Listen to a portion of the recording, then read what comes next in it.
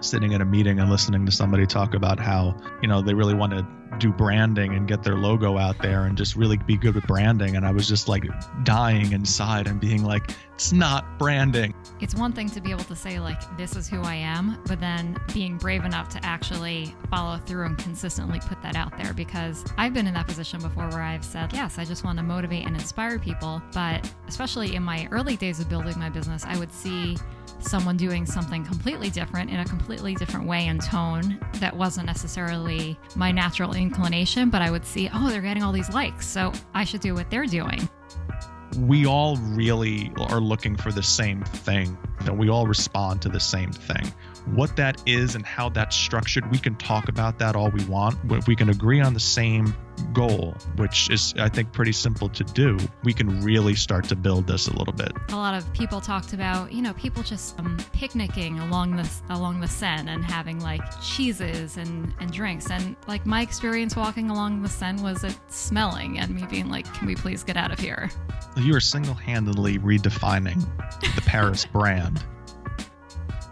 Hi, I'm Michelle, an entrepreneur and creative business coach. Hi, I'm Steve, and I'm a social media and digital content strategist. We're friends with a shared passion for creativity in all its forms. Through this podcast, you'll find ideas to help up your game and share experiences with a community of creatives who understand what it's like to work and create in a digital world. If the episode you're about to hear sparks something inside you, share your voice by connecting with us on social media at Pod4Creatives on Instagram, Twitter, and Facebook. So maybe it's a little late in the game, but hello, you're back from Europe. Hi.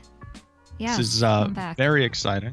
We've been starting so many episodes with one of us getting back from somewhere. Yeah, well, Have we've you been noticed going that? places. Well, that's We what have. happens when you go somewhere. You have to come back. Yeah, but especially for you, who I don't really consider to be a traveler, even you've been going places this year. I'm going places. I'm going places. But yeah, not anymore. No, I'm kind of hunkered down, knock wood, hopefully. Yeah, I'm here. No, but yeah, I have been, we've been traveling. We've had busy springs and summers, or early summers and late summers. And I mean, if you had to summarize your trip to London and Paris in 3 words. Oh, I'm what would terrible they at be? brevity. And one of the words can't be How about, and that wasn't part of it. I would just say I love London would be my big takeaway. Ooh. Okay. So I'm more interested in the fact that you threw Paris under the bus. So let's talk about this. Well, Michelle I didn't Hick just throw it hates under the Paris. bus now. You're saying in an offline conversation that I wasn't planning on bringing here, I told you that I didn't like Paris. Well, yes, but I think that the true success of our partnership in this podcast is being open with That's everyone true. who listens to this. So That's true. there are no secrets. Okay, now I want to poke at this for a second. Paris, Yes. adorable, charming city, or skeevy? No, I'm just kidding. But what was it about Paris that you didn't like? I think it was partially me going into the situation where I dreamed about going to this place my entire life, was thinking it was going to be this really idealistic, picturesque, like the Epcot version of what Paris is. And Paris is a city like any other city, which means that there's stuff like, graffiti and the smell of urine and unsavory characters in certain areas. And I think just some of that was a little off-putting to me, but also coupled with the fact that I loved London so much that having the comparison of the two, basically like the day I got to Paris, I was like immediately homesick for London. So luckily I did get one more day in London at the very end of the trip, like our last day, because that's where we flew back from. But yeah, I feel kind of weird talking about it because everyone is in love with Paris. I've never met another person that said that they don't like Paris, but I'm not saying I'm never going to go back there, but not anytime soon. I think this is why you and I get along so well together, that you can go to a place that everybody universally loves and you hate it. And you're not afraid to tell people that you don't like it. Well, I am afraid to tell people. That is the Well, one you difference. just admitted it to a nation here. I mean, That's true. I'm going on the record. Did not like Paris. And there were certain all right, I'm going to really own this. There were certain parts of the trip where we were having a really good time and the weather was beautiful. And I will say this, the people of Paris were all super nice. So that was something that everyone said, Paris people are snotty or whatever. Totally not my experience. But so many points during those 5 days that we were there that I was just like, can we leave, please? Like, we're here in Europe for a limited amount of time. I would much rather be in this other place that I know I love so much. Well, it's cool because this episode that we're recording is all about brands and branding, and the textbook definition of a brand is really how other people perceive your company, your organization. So as it stands, on average, London's brand in your book, pretty good, right? Yes.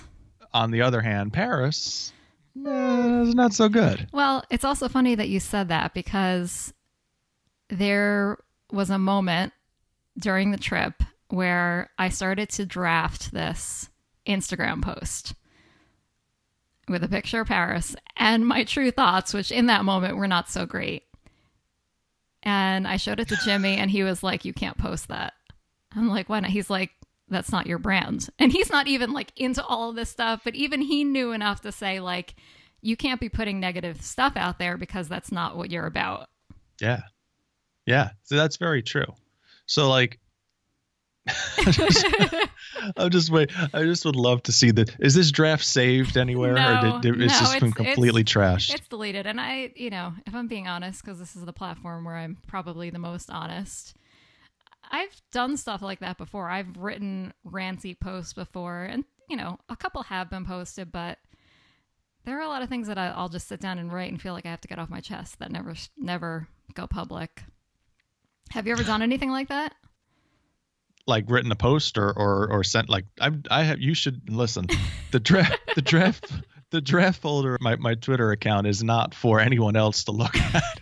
It's pretty much just like every dark thought. And this is the things that don't get by the gatekeeper that actually find their way to my Twitter account. So yeah. And you actually write them in Twitter in the drafts. It's not like in like the notes app, because that could be dangerous. You could yes, you're right. But just be having a bad moment and that tweet goes out. And you can never take it back. I mean, you can delete it, but someone could always screenshot it or, do whatever. You'll be there to take a screenshot and remind me of it, I'm sure. But like sometimes situations come back around and the thought that I had or the thoughts that I had are like still somewhat applicable. So I might tweak it here and there to make it sound a little bit less, crude and, run with it and, have a nice piece of content. So yeah, no, I have definitely done that before where, actually that was kind of one of the inspirations for this episode too, was sitting at a meeting and listening to somebody talk about how, they really want to do branding and get their logo out there and just really be good with branding. And I was just like dying inside and being like, it's not branding. Like it is not.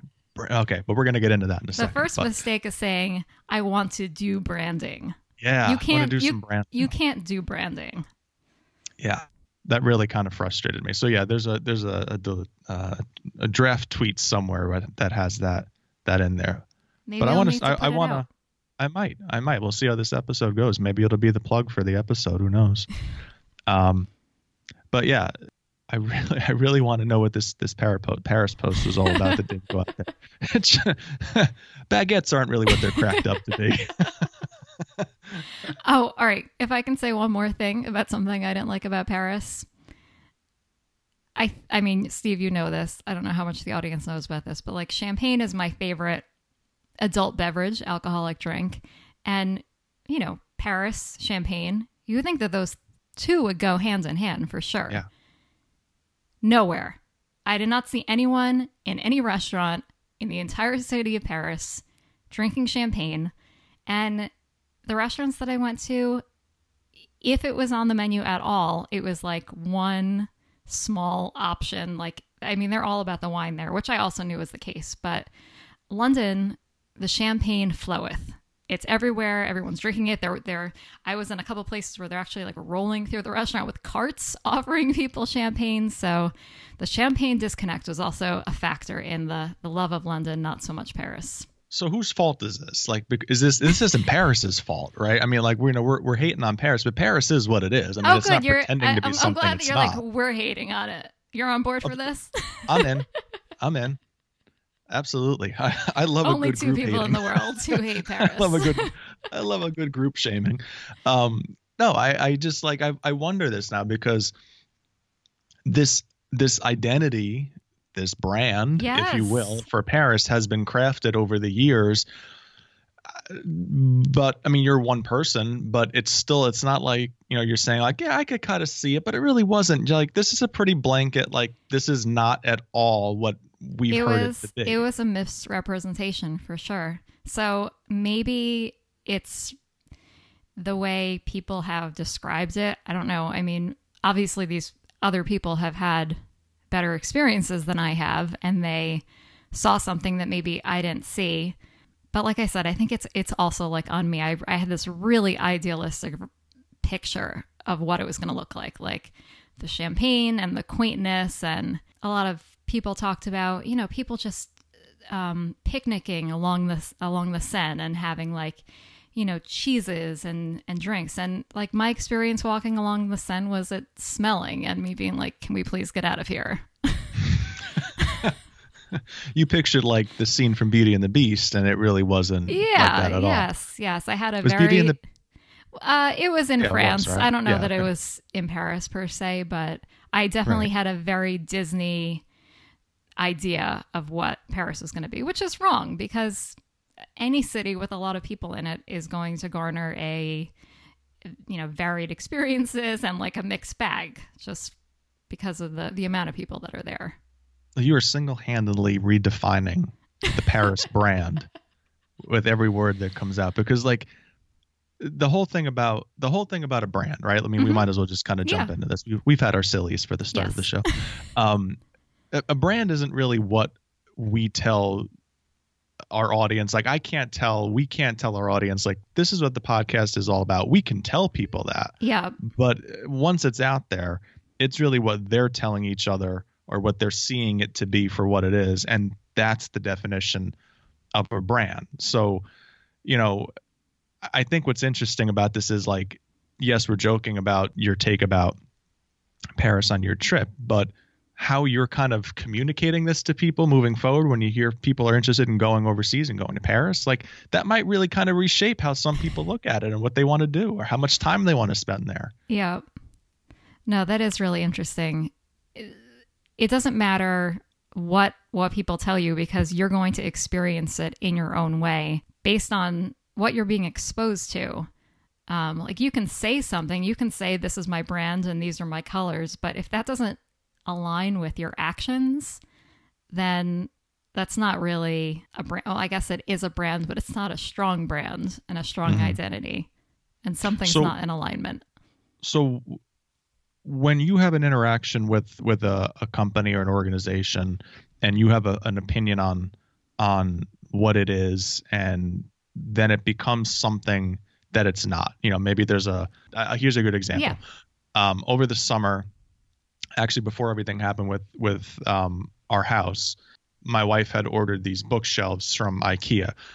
Long amount of hours spent on discussing these bookshelves and which ones we were going to get and narrowing the, we got it down to what we wanted. That's the IKEA way. That is part of the IKEA brand and experience. I'm sure anyone listening to this who has had dealings with IKEA had long drawn out conversations and probably a similar process to what you're about to describe.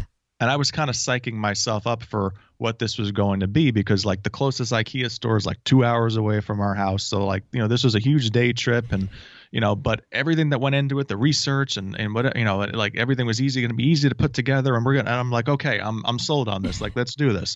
So we realized at the last minute, like it would probably make more sense if we had everything shipped to our house as opposed to having it taking the 2 hour trip. So we ordered the stuff and okay. Well, then the flood happened and we were forced out of our house. So we had to cancel the IKEA order. And my wife spent cumulatively 2.5 hours over the course of like 3 or 4 phone calls. Did she have with to call IKEA. Sweden? Well, you don't like Paris. Let me tell you my thoughts on Sweden. She disconnected multiple times, and it sort of changed how we were looking at this whole process, to the point again, and we eventually were finally able to cancel the order. We're not like running back to reorder them through IKEA again. Like that could still happen, but I think that whole experience, the frustration, the disconnecting, all of the confusion really kind of soured us on that relationship. So like, have you had other situations, Paris aside, where you've been confronted with what you thought was what this company or this organization or this person was kind of all about, and maybe something else presented itself? And what's that like for a consumer on the other end? Because we're going to see all this, all these ads and all these things for IKEA, but what they're telling us, what they are and what they do and what we experience are two really different things. And if you're not paying attention to this as a consumer, or as a company rather, you're kind of lying to your audience. Well, I feel like I kind of have a different perception of what IKEA is. And what you're describing to me does not come as a surprise. Because to me, IKEA is a company where you can get more inexpensive furniture and goods, but you're on your own. Like that's the price of not paying more. You're not going to have good customer service. You're not going to have clear instructions. In most instances, I know that you can order stuff, but I think for the most part, people do go to the stores and not only picking out the stuff there, but you actually like, have you done the whole IKEA experience before, like going into the warehouse and like, you're actually like picking up the furniture itself and like putting it on your cart and walking it out. Like it's all you. I feel like their primary promise to you is like, we're going to sell you something that is clean and functional, but also inexpensive. So like if you're going to sell something that's a little bit more expensive, you have to cut a corner somewhere. And maybe cutting a corner is not the right phrase, but like by not charging more, it means that they've cut back in some area, right? Well, I think if you're analytically looking at it that way, that's fine. But most people aren't like you and me and thinking about it from a business standpoint. I think they're thinking about it from a consumer standpoint. So when you aren't given good customer service, or where there is a flaw in the process, that can really kind of affect how, I mean, it's kind of like, I have a beef with, it's Spectrum Cable now, but when it used to be Time Warner Cable, like I used to get into arguments with the call representatives from Time Warner, almost like it was for sport after a while, because, what you were getting versus what you were paying, and then the process you had to go through when you were going through custom, like nothing added up. And you wonder why that's something that's just not paid attention to. And that's not something that I think people who work in small businesses, I mean, frankly, even large scale businesses, but small businesses can afford to do. I mean, to Jimmy's point earlier, like we have to be conscious of what's true to who we are, so people recognize quite simply who we are when we show up in a feed or in their inbox or wherever. Mm-hmm. So based on your experience, are you done with IKEA forever? And like when you go to buy furniture again, will you take customer service into consideration as part of your buying? The funny thing is probably not the customer service angle. I'm done with IKEA for a variety of reasons, that it's 2 hours away and that, all the frustrations that went into that. I don't know. I don't know if it's a younger generation thing or not, but like brand loyalty for me is not nearly as high as it might have been for like my parents, specifically my mom. Like we grew up with only having Crest toothpaste. So you get in trouble if like a Colgate made it into the bathroom? Yeah. Yeah. How did this get in here? Like, and brand name stuff, and I'm not talking like expensive. I'm just saying like, we talked about, my cereals the last episode, Special K. Like, it was always Special K. As I've gotten to my age, the brand loyalty isn't really quite there. If I want to buy Colgate, I'll buy Colgate. If I want to get the knockoff, the generic brand of Special K, I'll do that. Like, it's almost as if, like, what's in it for me? And I look at it and I go, if it's gonna save me time to go up the road to Target and buy what I need, or Walmart to go buy what I need and put that together, I'm gonna go do that, as opposed to doing this whole IKEA process. And maybe that's partially just kind of in bed, in who I am, but it's also, I think, part of that process. I mean, if everything went smoothly with IKEA, I probably wouldn't have looked elsewhere. Right. But now it's kind of like, it was kind of that final nail in the coffin, so to speak. So are there any brands you can think of that you feel like you are loyal to? How about this probably isn't the best example, but in our last episode, you talked about your jerseys that you buy. Yeah, that was actually the first one that came to mind when you asked. Is the Dallas Cowboys. I think that's one of the few brands that I'm completely loyal to. They haven't won anything remotely important since I was in 5th grade. So, it's not results. The thing that gets me about the Cowboys or the Yankees or the Knicks or any kind of sports franchise, and I don't know how many guys are like this or girls are like this, women are like this, but you fall in love with a team, maybe it's a player, but then you fall in love with stories, and you fall in love with the history of the team, and you fall in love with watching games with your parents or your dad or family members, and listening to stories about the players they watched when they were kids. And looking at the Cowboys logo it doesn't remind me of the team that's on the field right now. Certainly it has an impact, but it reminds me of my love affair with this organization. They don't really have to, although they do some really great stuff with their communications and marketing and social teams, but they probably wouldn't have to lift a finger to communicate about anything. And I'd be okay with that, because my loyalty wouldn't go anywhere. And this is a team that consistently lets me down as a fan almost every season. So yeah, it's like a tough relationship. And I think that's the whole thing about what we're talking about in this episode is and for better or worse, I have a marriage with this professional sports team. I have my good moments with them and my bad moments with them, but I'm very nostalgic for what we've built as a fan and a team over the years. And I think that's very similar to how we need to be looking at our relationships with our audiences, right? I mean, if let's put it to you this way. Oh, this is a really bad example, but this is the best thing that I can think of. So IKEA and I were kind of like, we found each other on a dating app, and I swiped, what is it, right? I don't know. I don't know either. I'm asking. We're like post. We're post the. Yeah. We met our spouses before the Tinder thing happened. I swiped in a direction. I'm going to go right. Whatever the direction is. The one that says that you're interested. Right. And IKEA and I go out on a date, and IKEA and I go to bed together that night. And explicit warning. IKEA and I have a bad experience. IKEA and I didn't take the opportunity to kind of get to know each other. And I think that's the thing. If we're not getting a chance to know our audience, trying to grow that relationship, we're going to end up having more experiences like I did with IKEA and less like I do with the Dallas Cowboys. It's about relationship building. It's about giving yourself a chance to get married somewhere down the line, but not asking for that right away. Mm-hmm. You saying that makes me think of a couple of friends who I've spoken to since I've been back from my trip who are very pro Paris, and they didn't just go there once. They've been there multiple times, and they've put more time into that relationship. So maybe that nostalgia factor may come in, because they're not just thinking about like, okay, this one day I went there, or these few days I went there, but all of these memories I have from all of the times we've been back.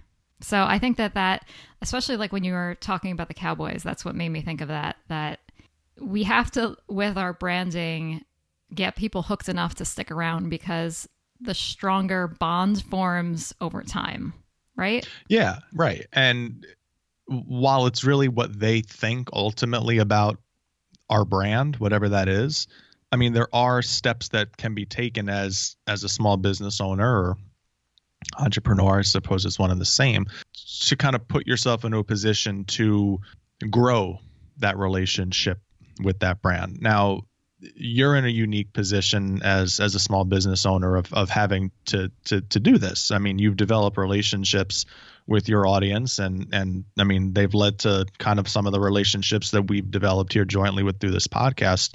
And they're wonderful people, but you've had to take some time to kind of get to know them a little bit and for them to get to know you.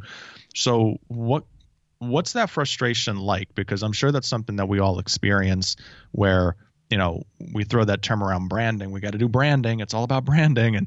And you can't just tell people, hey, go buy this, or hey, like this, or hey, you know, interact with this. That doesn't come organically. That doesn't come right away. This isn't something I was planning on bringing to the table, but because you brought up what is a frustration you're experiencing, I just put this post up a few days ago. Something I feel like I've always struggled with as a creative person is defining what my one thing is that I'm known for, because there are so many things I'm interested in and so many things I want to do and so many mediums that I want to pursue that anyone who has built a really successful business, and all the business coaches and the gurus and the people I follow say, you know, you have to pick your lane, pick your niche, your niche, whatever you want to call it, and stay with that. I believe in Paris, they call it a niche. Yes. Okay. This is going to be our Paris episode. We'll call it a niche. Choose your niche and stay with it, because otherwise you're creating brand confusion. You're creating message confusion. And if people don't know what you stand for, they can't look to you as an expert or a person of authority. So this has been something I've really been struggling with, because I've done different things in my business and in my career. And when I first started, I was doing a lot of printable designs, and a lot of people still see me as like the printable person, but in my mind, like, that's not me anymore. That's not what I want to be working on. That's not what I want to be associated with. So it's hard. Yeah, I would say that is my biggest frustration, is having to pick the one thing. But I feel like the only thing that has kind of saved me and has carried me through these different stages of my business is really like my heart and what I feel like is like my personal mission. And that is to bring motivation and inspiration to other people, to help them live a life that makes them truly happy on their own terms. And whether I've been selling printable designs or marketing an email course, or, you know, something else that I may be pursuing soon, all of those have that one constant in common. So I would say that at least I can say that is a brand that I have established for myself. But it's not even, I've established it like with all this thought. I mean, that's just me. That's my personality, business or personal.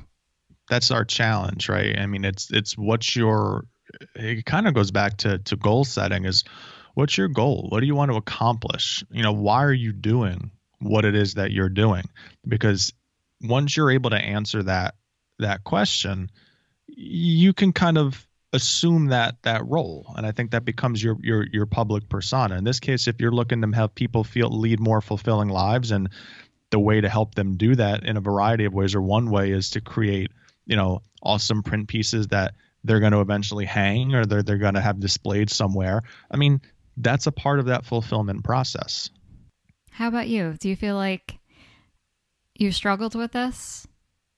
Whether it's been like with the podcast or just in your work? Yeah.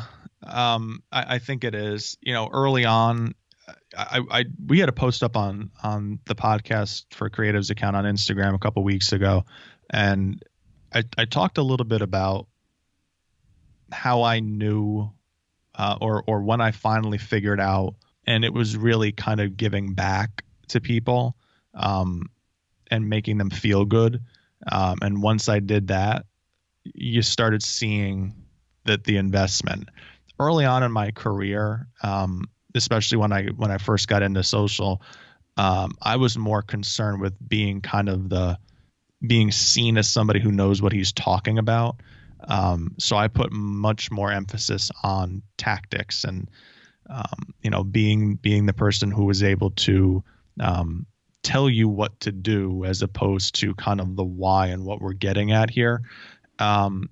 So when it finally clicked, for me, when I realized the kind of content that I was creating, when it was serving the audience as opposed to talking to the audience, when it was meant to give them something to feel good about, I kind of carried that over into the way I social media and the way I give talks about social media or presentations or, whatever.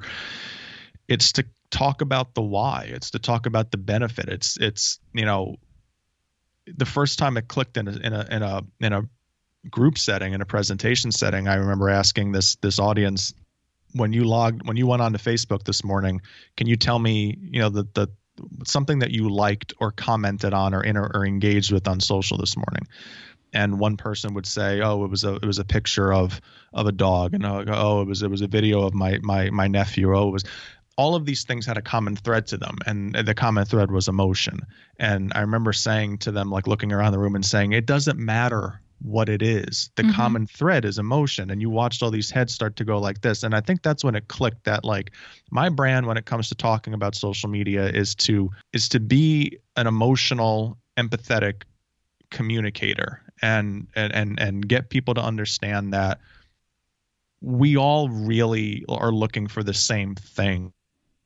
And we all respond to the same thing. What that is and how that's structured, we can talk about that all we want. But if we can agree on the same goal, which is, I think, pretty simple to do, we can really start to build this a little bit. So I went from tactics to more, I would say, more of a goal, holistic look at social. I love that. And I feel like that definitely shows through. I mean, in working with you, I feel like any piece of content that we put together, that comes through greatly. Takes a while. And I think that's part of being authentic. There's a lot of copycat people out there, or, we think if we can just say something funny or the way we present the conversation can make somebody laugh. But if the content and the emphasis of what you're writing doesn't match that, it doesn't seem authentic. It's not relatable. It doesn't have that true connection. And ultimately, people start to keep scrolling. It's not something that they're going to want to stop and interact with. And that's part of the challenge. I think you're always trying to get at the why. Why is your company, getting at the why of your company, the why of who you are as a person. Once you're able to answer that, the rest starts to kind of come easy, because then you're just being true to who you are.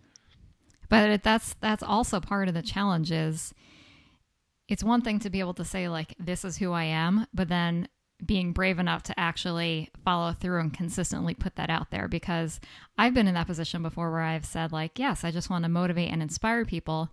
But especially in my early days of building my business, I would see someone doing something completely different in a completely different way and tone that wasn't necessarily my natural inclination, but I would see, oh, they're getting all these likes, so I should do what they're doing.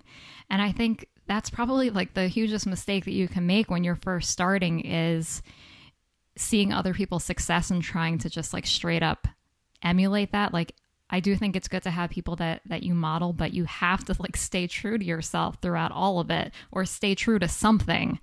Even if you change course the way I've changed course in my business, having that like that constant thing that carries from thing to thing that you do. I was trying to think of like advice that I would give someone to try to summarize creating a good brand. And the reason, Steve, that I told you earlier that I was going back to one of our old episodes where we were talking about our Strengths Finder results, one of mine was characterization. And was that also one that was yours? Because I know that we had one or two that were in common. Relator, I think, was the one we had in common. Okay, so characterization, to remind you guys, is basically trying to paint people as characters, defines their strengths, In my personal relationships, my building and my business relationships, I like to get to know people as, I may be calling this the wrong thing. Is it maybe individualization? Is what That's the one. Is what it actually is, and I'm calling it characterization because that's probably the best definition of it. It is defining people as characters, the good and the bad, and I really like to know the ins and outs of all types of people. But I was thinking about how well that aligns with creating a brand. I mean, this could just be because I watch a lot of TV, but the way that I look at a good, solid brand is a character. It encompasses what you stand for, your style, your promise to the customer or to the audience. Like when you think about your favorite characters from TV, you can sum them up in a few words, like definitively. I mean, that's what makes a really good TV character is you feel like you know them and you understand them. And I think that the really good brands follow that exact same framework. It's to have another person be able to say like, oh, Target, yes, like Target is recognizable. I know their colors. I know how I'm going to feel when I go in the store. I know what they stand for, just like you could say about a TV or movie character. Yeah, I think that's a good point. I always say that people don't care what you do, they care why. And that is, I think, integral to your development of a brand. Is it's always the why. And and whether, even if it's take your TV character example, like somebody can be a certain way, but if they don't embody that in everything that they do, you don't really necessarily relate to that. I feel like that's why our bond over shows like The Office and Seinfeld are so strong, because it's not like people just say George is neurotic. Like, yep. He embodies that in everything that he does. It's not that Jim Halpert is just sarcastic. He shows that in almost everything that he does, even though he's got a more of a sentimental side too. So, it's very true. I like that comparison. And I think it's also that people feel safe and secure when they know what to expect from you. And that's why companies with strong brands succeed, because people don't have to like stress or worry that they don't know what's coming. It's almost like it's an old friend. It's someone that you're really comfortable with. Right. But I was also thinking about the fact, when characters may skew, or when you feel like, you want to do something a little different in your brands, like your brand should be so strong that if you're going to do something like that, it should be like completely over the top. So I feel like in TV, this is a writing convention that if someone does something that's completely out of character, it is so obvious to the point where it is hilarious for us as the audience. Yeah.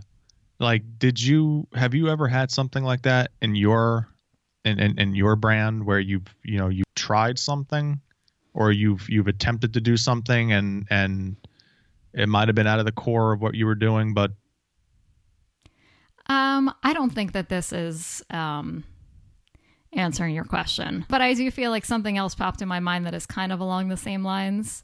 And I would say this is something that I've talked about in my business brand before. I think that most people know this about me, but also this is probably like part of my personal brand, that I'm really not outdoorsy at all, and I'm not like athletic. I don't like doing stuff like like hikes and canoeing and stuff like that. So I've probably done this a few times before just in my past on social media. Like anytime I post a picture of myself doing something like outdoorsy, I will make a very funny comment about it, and then I'll get all these people saying like, oh my goodness, Michelle is, she's on a hike today. Like, what are you thinking? Like people will know that about me because I've established myself as this person who does not do things like this. Yeah, that's true. I've never really seen you actually do any physical activity now that I think about it.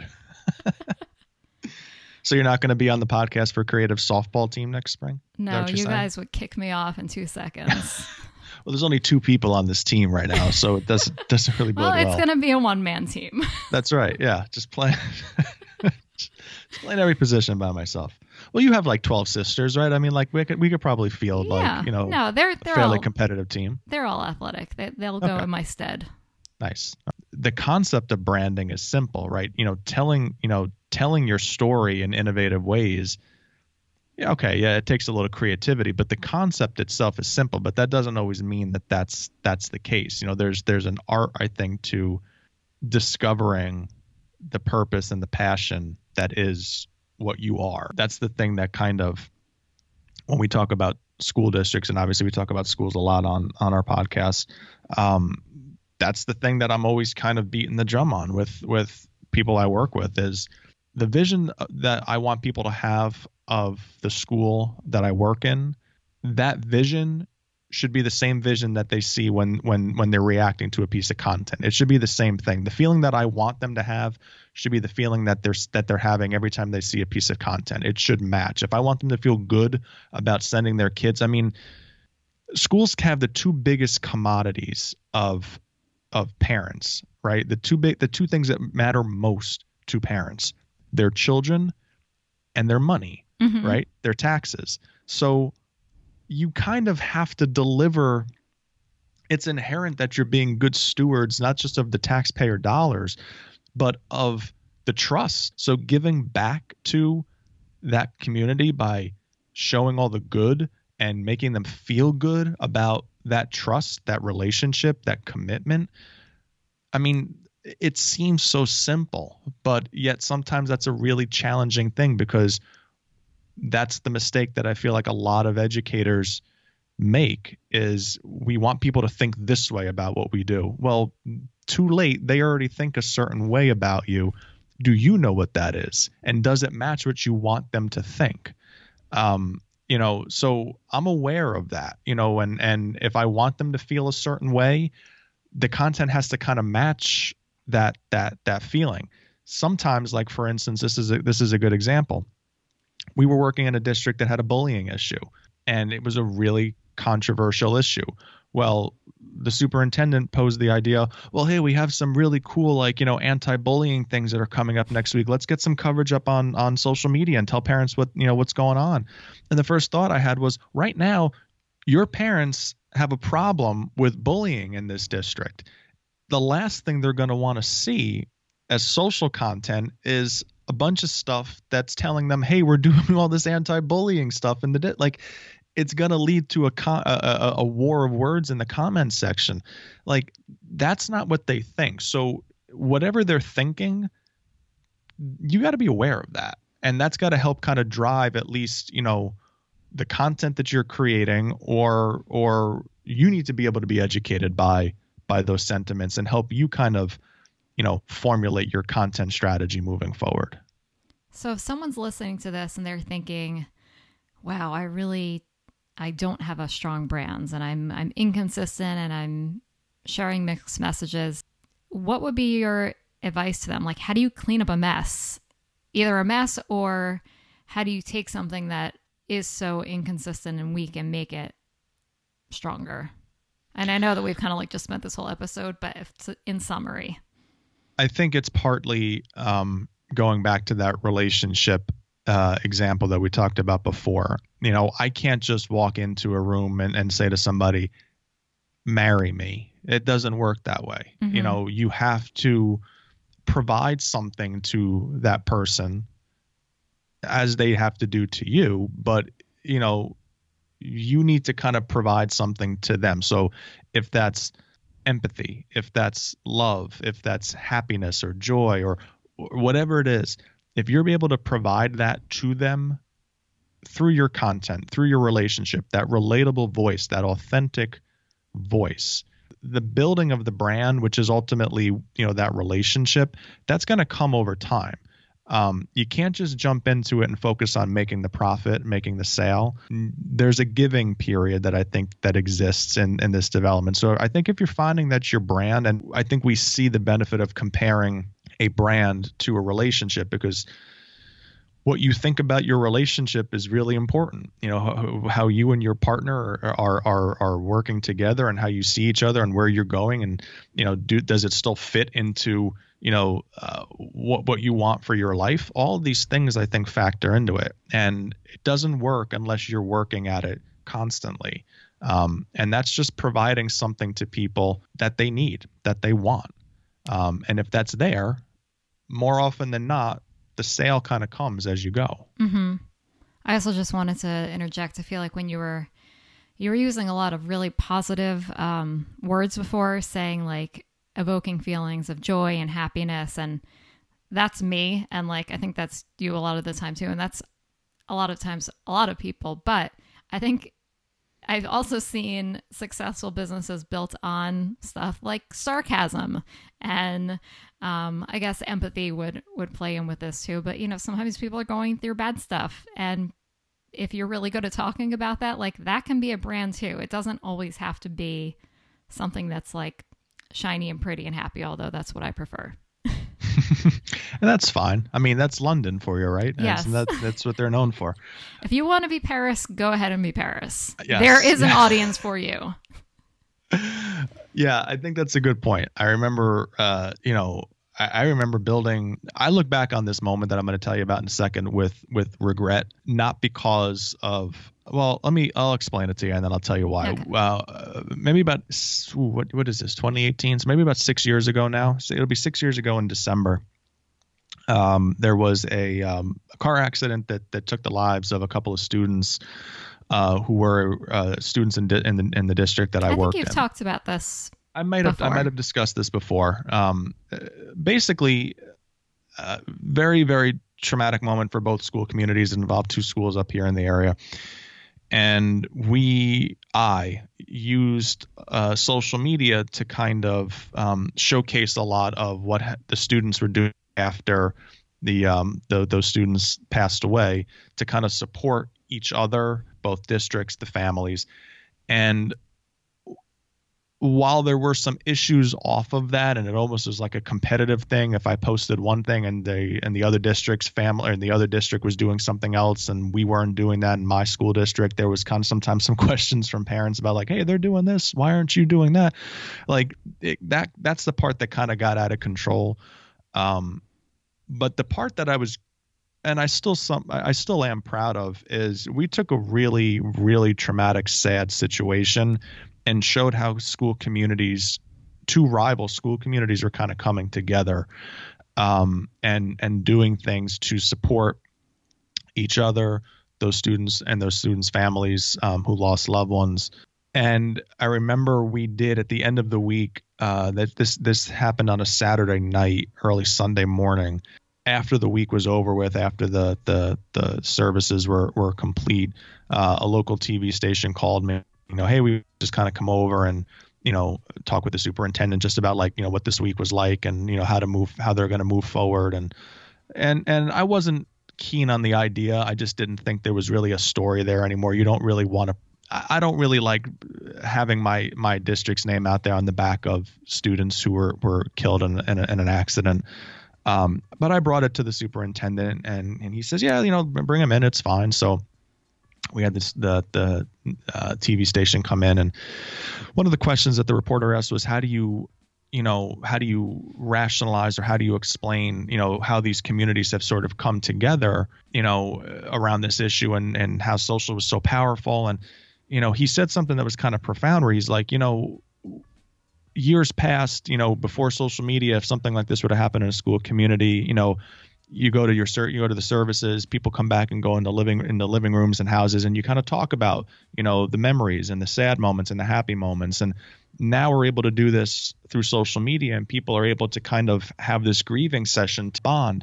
So, to your point, and I'm not saying it's always, don't look for examples like this, but, emotion is really what kind of drives that connection, that honesty, that openness, that we use the word relatable, things that people can identify with easily.